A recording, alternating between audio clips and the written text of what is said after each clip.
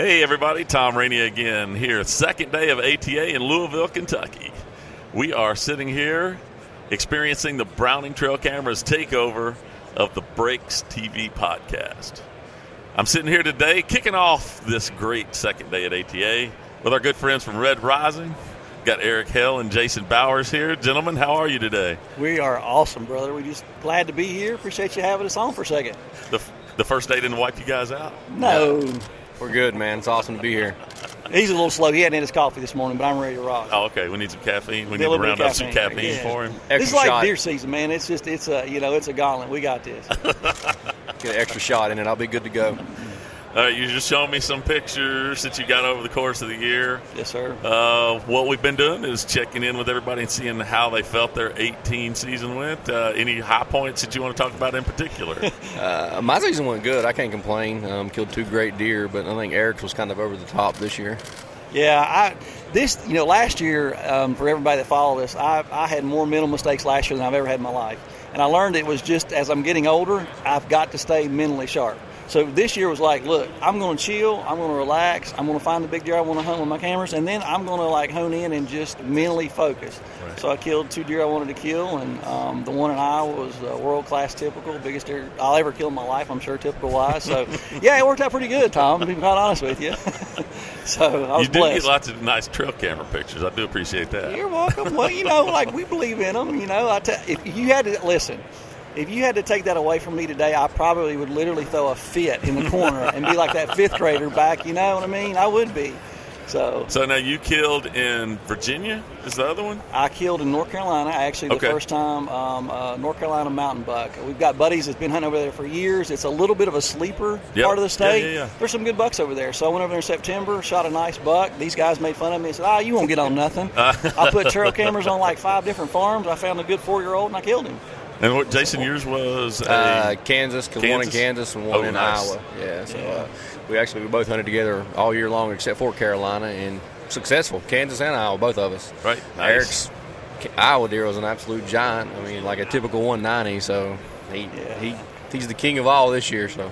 Yeah, until this year. He said that. Right. Usually we flip-flop. We've got a good relationship. We haven't broke up yet. We've had our little fights, but, we still love each other. That's what brothers do, right? Yeah. You get over it. So you've had all of that success. You're looking forward to 2019. Anything unique coming in 19, or we're going to stick to a whitetail? You have to chase turkeys, right? Man, listen, I know this guy every year. I know this guy that works for, a Browning guy that he says he just doesn't like turkeys. You're right about that. Every time eradicate those things. I'll send rats. I know, and I'll send him one dead turkey a year, and he's like, "That's all you've done? That's all you're doing for our planet? That's it? You killed one? Disappointing. So I'm gonna try to kill 2 this year. I love to hate him, but I've never met anybody like Tom that hates him or is that mad at him. You definitely is mad at turkeys beyond anything I've ever seen. I tell people it's to fuel the fire. Getting up at 3:30 every day. And last year I ended up in Maine. I had a chance to go up there. Man, you got to get up at 2:30. You really got to be mad to get up at 2:30. At 2:30. I get my coffee and my biscuit. I'll see you about 10. Exactly. Yeah. At 2:30 in the morning, the only thing I'm doing outside the hunting, we're getting up for fire calls. We're firefighters. So other than that, 2:30, man, God bless you. But no. And the bad thing about it is it didn't get dark till 9. Yeah. And you can hunt afternoons. And so, how many a day can you kill? 1. Now you can kill 2 in Maine, but it was it's a 1-a-day type deal. All right, cool. At least that's what I was told. I was trying to follow all the rules. Because when you go to so many different states, man, you're like... You got to pay attention. You're getting out the guidebooks. You're trying to make sure, all right, walking a straight line, man. You already get the video stuff out. You got to be careful. There's certain states you can't video on public ground. And people have told me about that. Don't show lighted knocks. You got to read. Yeah, there's fine print. So believe me, I've read. That's why I'm just sticking to 3 states now. So this year for me, it's going to be Iowa, Kansas, and Virginia, and North Carolina. And that's it. So Iowa, Kansas. So you got 2 draws. You have to draw. Well, right. Okay, so you got 2 draws, and then you've got North Carolina's over the tag, right? North Carolina, Virginia, and we get to do Maryland too. Okay. Our boys in Maryland, Danny and John, they killed 5 deer over 155 in Maryland this year. They put on the Eastern Shore. It's a sleeper state, and them guys work harder than anybody I've ever met. They work as hard as Midwest guys all day long to kill swamp bucks. True ninjas. Yeah, they're smart deer. Well, I've heard y'all tell the story that, some of your motivation in doing the TV show and everything was to bring more attention to the sleeper states on the East Coast, where it's not just the Midwest. You're not the only deer hunters out there. And I think you've done a pretty good job of that message, because I think, like, I never have thought about killing a deer in Maryland. Like, the first time I went, they're like, come to Maryland. They start sending us pictures, and we're like, that's in Maryland? Like, when I think of Maryland, I think of beaches and cities, not giant whitetails. Ocean City, right. It's once you cross the Chesapeake Bay or once you cross that Bay Bridge, you get over, and there's huge crop fields, bean fields, cornfields, just like the Midwest, except you've got thousands and thousands of acres of swampland where these deer never get seen. Nobody even knows they're there. So they just...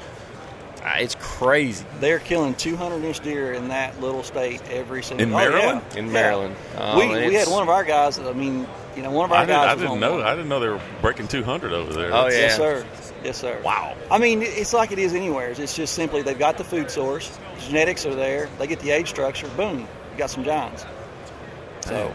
In Virginia, they're on the rise from what I understand in terms of quality. All of you, like central, southern part, has got some really big Virginia deer. Where we're at in the extreme western mountain part, we have a few deer. We're hunting that 115 to 125, 130-inch deer. That's what we hunt. You're right.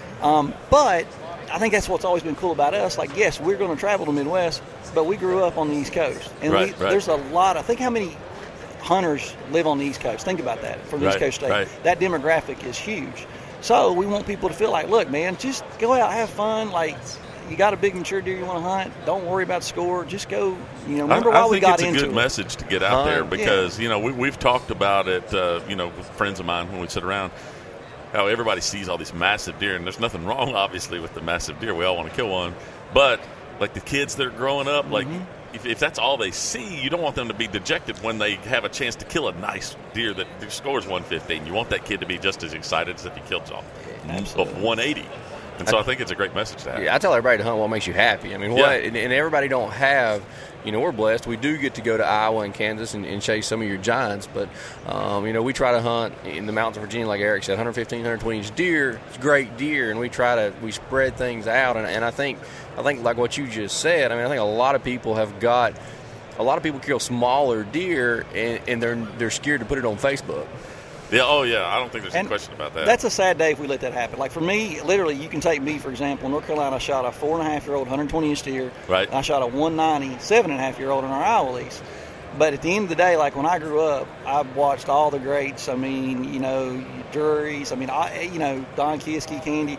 I loved watching them because when I grew up, if I had a bad day at work or something, I wanted to come home and feel better. So for me, a lot of my security blanket, so to speak, was hunting. Yeah. So if I can do something that I do, I'm just a hunter. That's all I am. Right. But if I do something, somebody has a bad day and they come in and say, man, I really like hearing your story. I like the way you tell it, and I like the things you do. Yep. That's what I'm doing. Nice. That's I what like I'm it. Doing. Yeah. Well, what we've done with everybody else, we give them a little window into your personalities a little bit. Uh-oh. I'm going to give you a choice here. You get to pick your category here. What am I winning? Come on, man. Come on, make high five. We can get a high five. All right. That's good. You got to pick between TV, music, sports. Whoa. I got to pick. You get to pick your category. TV. Your 3 favorite sitcoms of all time. Go. 3 favorite sitcoms of all time would be Seinfeld. Oh, you've already won. That was mine too. I want your 2 runner-ups though, because Seinfeld has to be number 1. Friends and That 70s Show. Friends. Ooh. That 70s Show too. Now that 70s Show was good stuff. I will confess, the 70s Show, I didn't watch it when it was airing originally, but I've started watching the reruns. That's kind of funny. That show's 1 a.m. after a long night and a pizza. Yeah, it's good stuff. All right, Jason, pick your category. I was actually going to say Seinfeld, Friends, and I was going to say 2.5 Men, which I don't know if you could consider that a true sitcom, but that was my third. 2.5 Men too. I like that, especially the Charlie Sheen years. Yeah, and that's the one I'm talking about. Yeah, the first few years. I'm not that cool as Charlie. Especially when the kid was younger. That was good. Charlie reminds me of our Chris Ward. Yeah, he's the Chris Ward. Yeah, maybe Tom, but Chris not will be glad us. to hear about this. Yeah. Let's do one more category. You got to choose between the TV and the sport. Between music and sports. How do you get my high five? It's coming. Oh, dang it. All right, let's do sports. Do sports. Let's see. Oh, no.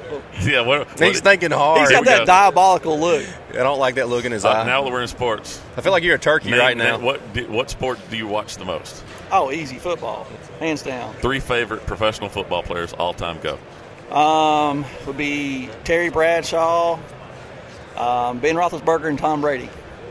Are you a Steeler fan? I'm 100%. Franco Harris, Lynn Swan. Oh, yeah. wait. Oh, yeah. now good. Now that you've breached to this wall, we can talk about how Franco Harris did not catch the immaculate reception. Oh. Is this thing on? It's on. Wait a minute. But who's got the most championships? Let's just be real, okay? That's what he always goes back to. Look how many championships we got.